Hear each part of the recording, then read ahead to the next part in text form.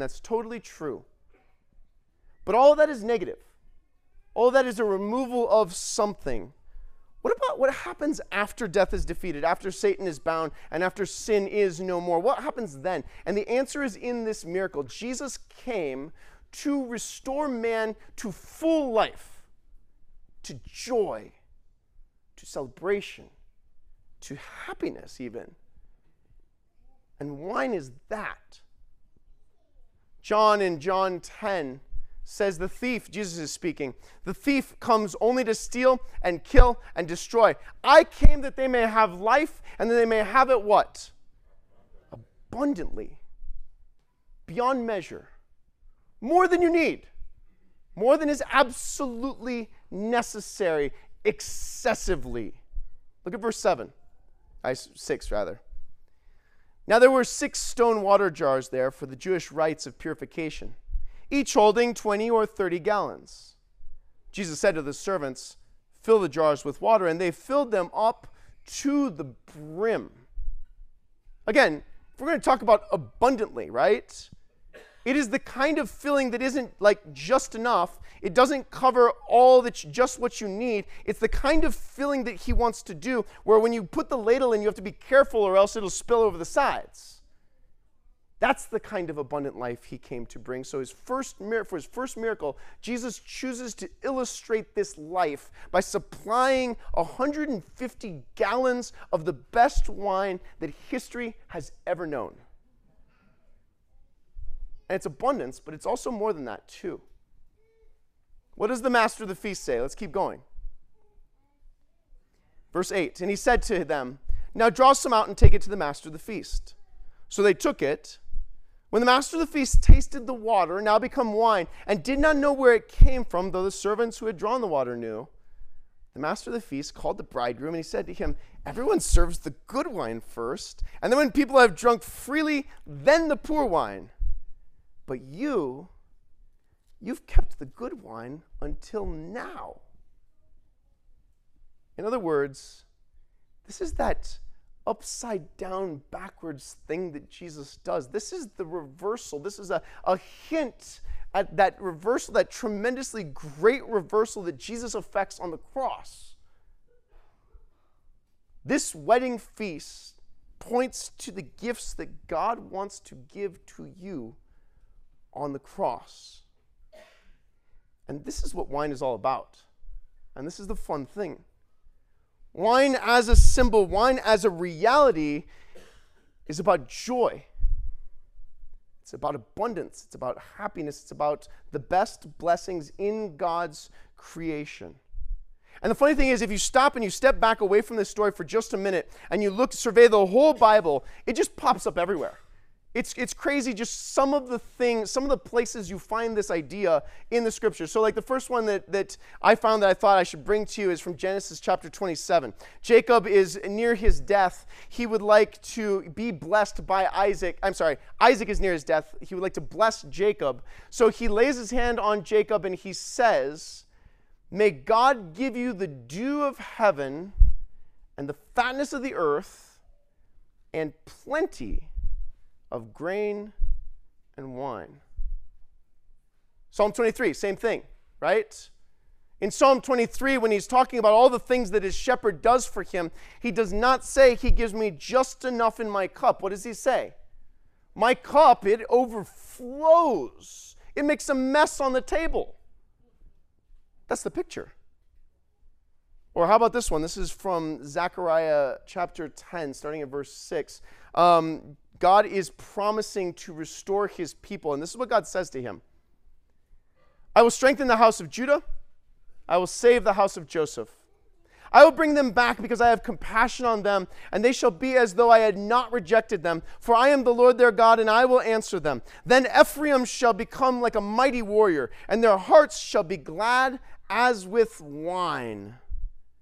Their children shall see and be glad. Their hearts shall rejoice in the Lord. And the idea here is when Israel is restored, when God brings people back into his presence, their reaction is the same kind of reaction you have when you've had a nice big glass of wine and you're happy. Same thing in Ruth, right? the climactic moment in Ruth.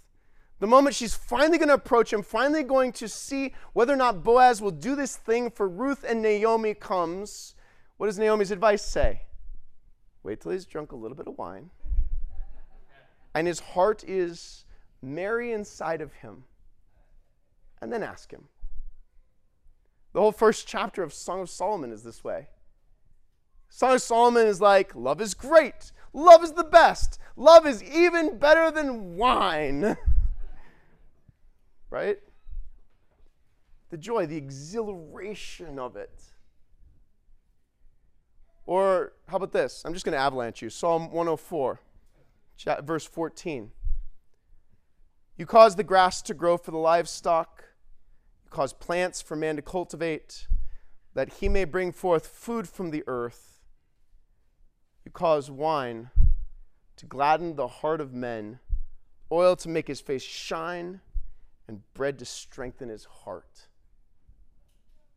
Proverbs 3, verse 9. This one's in the blue book that we're all reading together with one of the daily Proverbs. And it really struck me as we're going through this. This is one of the things that God promises. He says, honor the Lord with your wealth and with the first fruits of your produce, and your barns will be filled with plenty, and your vats will be bursting with wine. Too much wine to even store. Prosperity, abundance, life. And then there's a whole nother vein of passages in the Bible about wine. And I don't know if this happens to you. This happens to me. We read through the Bible every year. The family does together. And every year there's a couple of stories that pop out at you. And you're reading along. You understand what's going on. You understand what's going on. And then you're like, what the heck just happened? Right? This happens when you read the Bible. One of these stories shows up in Genesis chapter 9. Noah is a righteous man.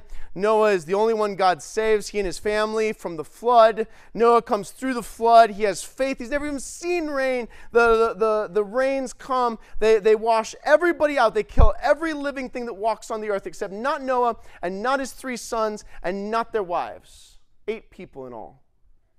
And then the floodwaters recede. And Noah comes out of the ark, and what's the first thing he does? Do you remember? He builds an altar. What's the second thing he does? He plants a vineyard.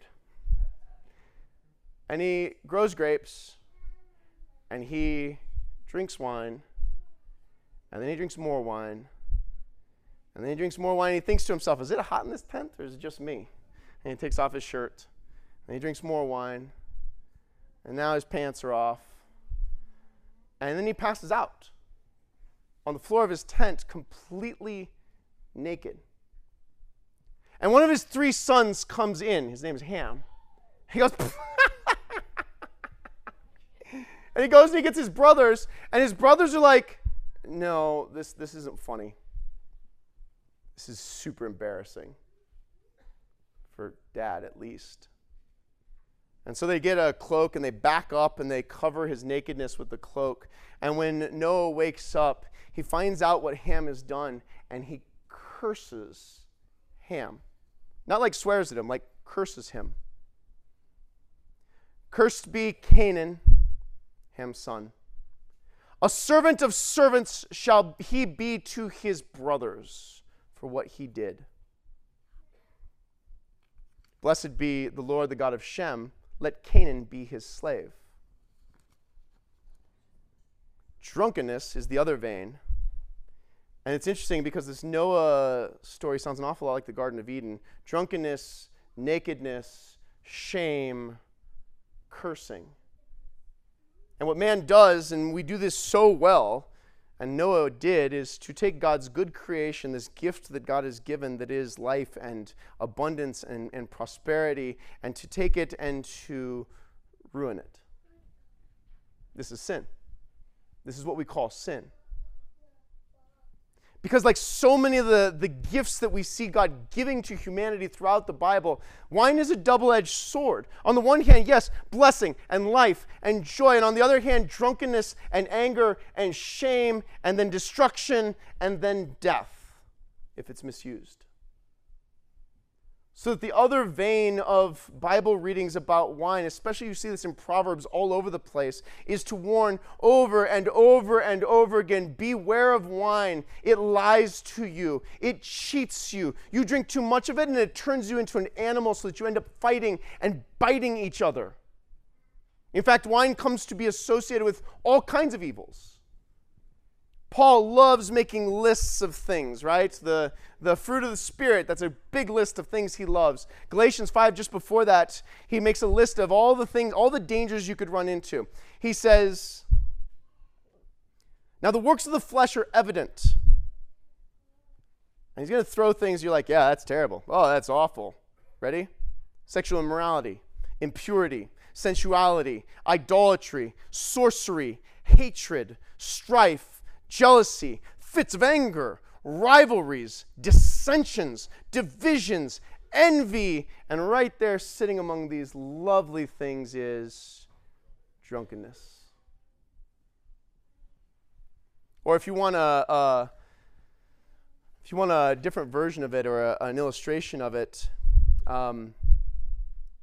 just before Daniel in the lion's den, something happens. So King Belshazzar, the Babylonian king, is having a drinking party, and the Babylonians were good at this. They did this a lot. They're having a drinking party, and they're getting good and wasted, and Belshazzar has the great idea, you know what we should do? Why are we drinking this out of our cups? Let's have somebody go get the cups that we took from the temple in Jerusalem. Let's drink out of those cups. Those things are gold. And so the servants go and they get the cups and the plates and stuff that they had taken from the temple in Jerusalem, that they had stolen from the temple in Jerusalem, and they continue their drinking party with these cups. And what happens, you remember? All of a sudden a hand shows up, starts writing on the wall. And in their drunken fog, they're terrified, and they don't understand what it says, and they don't understand what it means. They know it means something, obviously, and they ask everybody, what does this mean? He asks all his Chaldeans, he asks the magicians. Finally, somebody says, somebody should go ask Daniel what this means. Daniel comes in, looks at the wall, and goes, uh-oh. Many, many tekel person. Your days are numbered. You've been weighed in the balances and found wanting. And your kingdom has been divided among the Medes and the Persians. And Daniel 5:9 says, that night he dies. Belshazzar. In fact, wine, especially if it's drunk too much or too quickly, even becomes a punishment. A symbol of the wrath of God poured out on evil. And this is particularly true in the prophets. So I could have chosen from a bunch of different passages, but I chose 3 from Jeremiah to kind of illustrate this. Jeremiah 13. Then you shall say to them, thus says the Lord, behold, I will fill with drunkenness all the inhabitants of this land, the kings who sit on David's throne, the priests, the prophets, all the inhabitants of Jerusalem, and I will dash them one against another, fathers and sons together, declares the Lord. I will not pity or spare or have compassion that I should not destroy them. Jeremiah 25:15. Thus the Lord, the God of Israel, said to me, take from my hand this cup of the wine of wrath, and make all the nations to whom I send you drink it. They shall drink and stagger and be crazed because of the sword that I am sending among them. A little further in Jeremiah 25, then you shall say to them, thus says the Lord of hosts, the God of Israel, drink, be drunk, vomit, fall, rise no more, because the sword that I am sending among you. And if they refuse to accept the cup from your hand to drink, then you shall say to them, thus says the Lord of hosts, you must drink. For behold, I begin to work disaster at the city that is called by my name. And shall you go unpunished? You shall not go unpunished, declares the Lord of hosts. So we have these 2 strains. It could be a cup of joy, or it could be an absolute disaster. And here's the thing. This side This is what you and I deserve. We are the ones who have ignored God. We are the ones who have chosen stupid, dead stuff rather than Him. We are the ones that have drunk from what this world has to offer so deeply that we can't even see straight. And what we deserve is all of that wrath. And yet Jesus takes that cup of destruction from you and He drinks it Himself. So this is Luke 22. Jesus finishes His Last Supper with His friends. He takes them to the Garden of Gethsemane. He takes Peter and James and John in a little further. He asks them to pray for Him while He prays. He kneels down, and this is the words that He prays. Father, if you are willing, remove this cup from me. Nevertheless, not my will, but yours be done. What cup are we talking about? We're talking about the thing that we deserve. We're talking about the cross, the whipping, the nails, the crown of thorns, the suffocating, the things that are our just deserts for our rebellion. And just so you don't miss it, John doesn't want you to miss this. This is what John says in chapter 19. He went out bearing his own cross to the place called the Skull, which in Aramaic is called Golgotha. There they crucified Him with two others, one on either side, and Jesus between them. Pilate also wrote an inscription and put it on the cross. It read, Jesus of Nazareth, King of the Jews. Many of the Jews read this inscription, for the place where Jesus was crucified was near the city.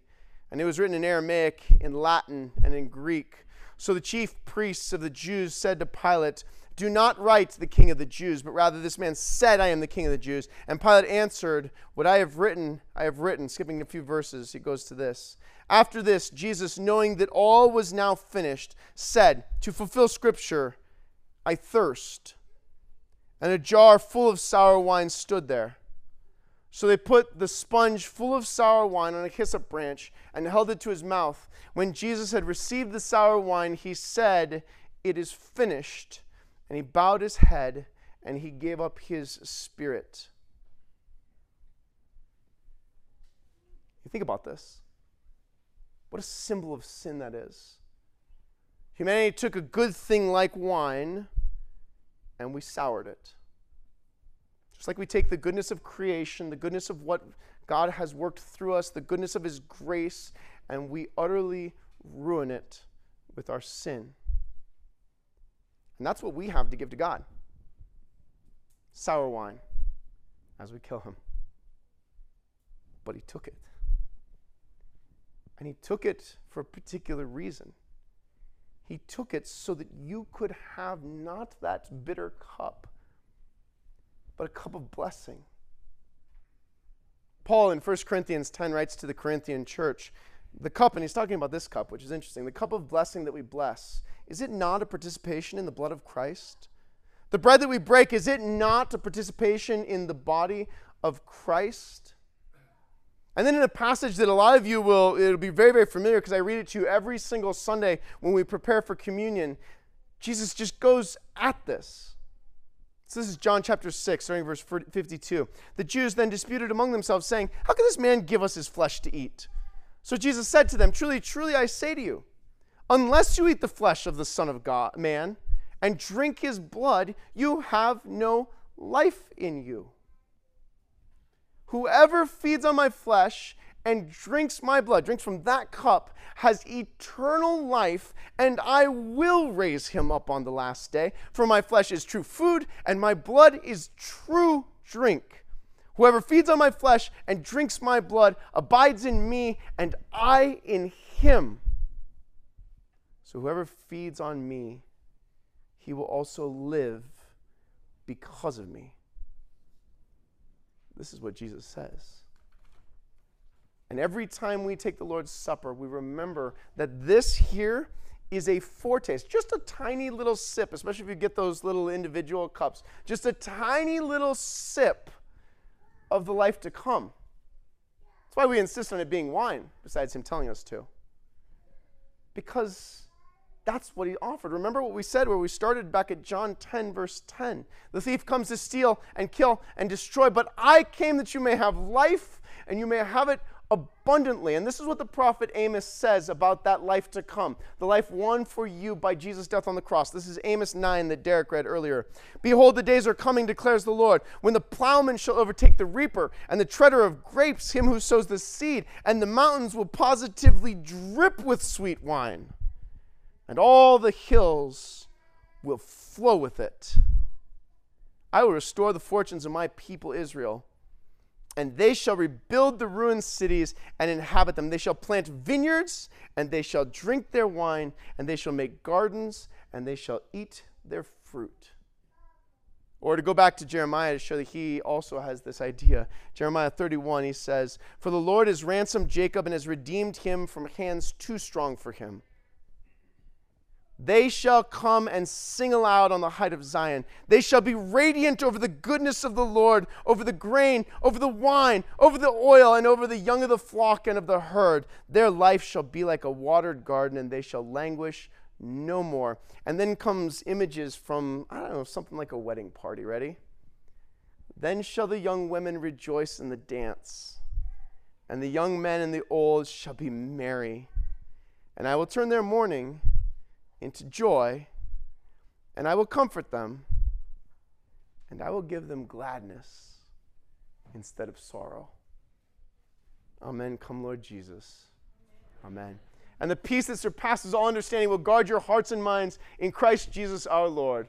Amen. Please stand.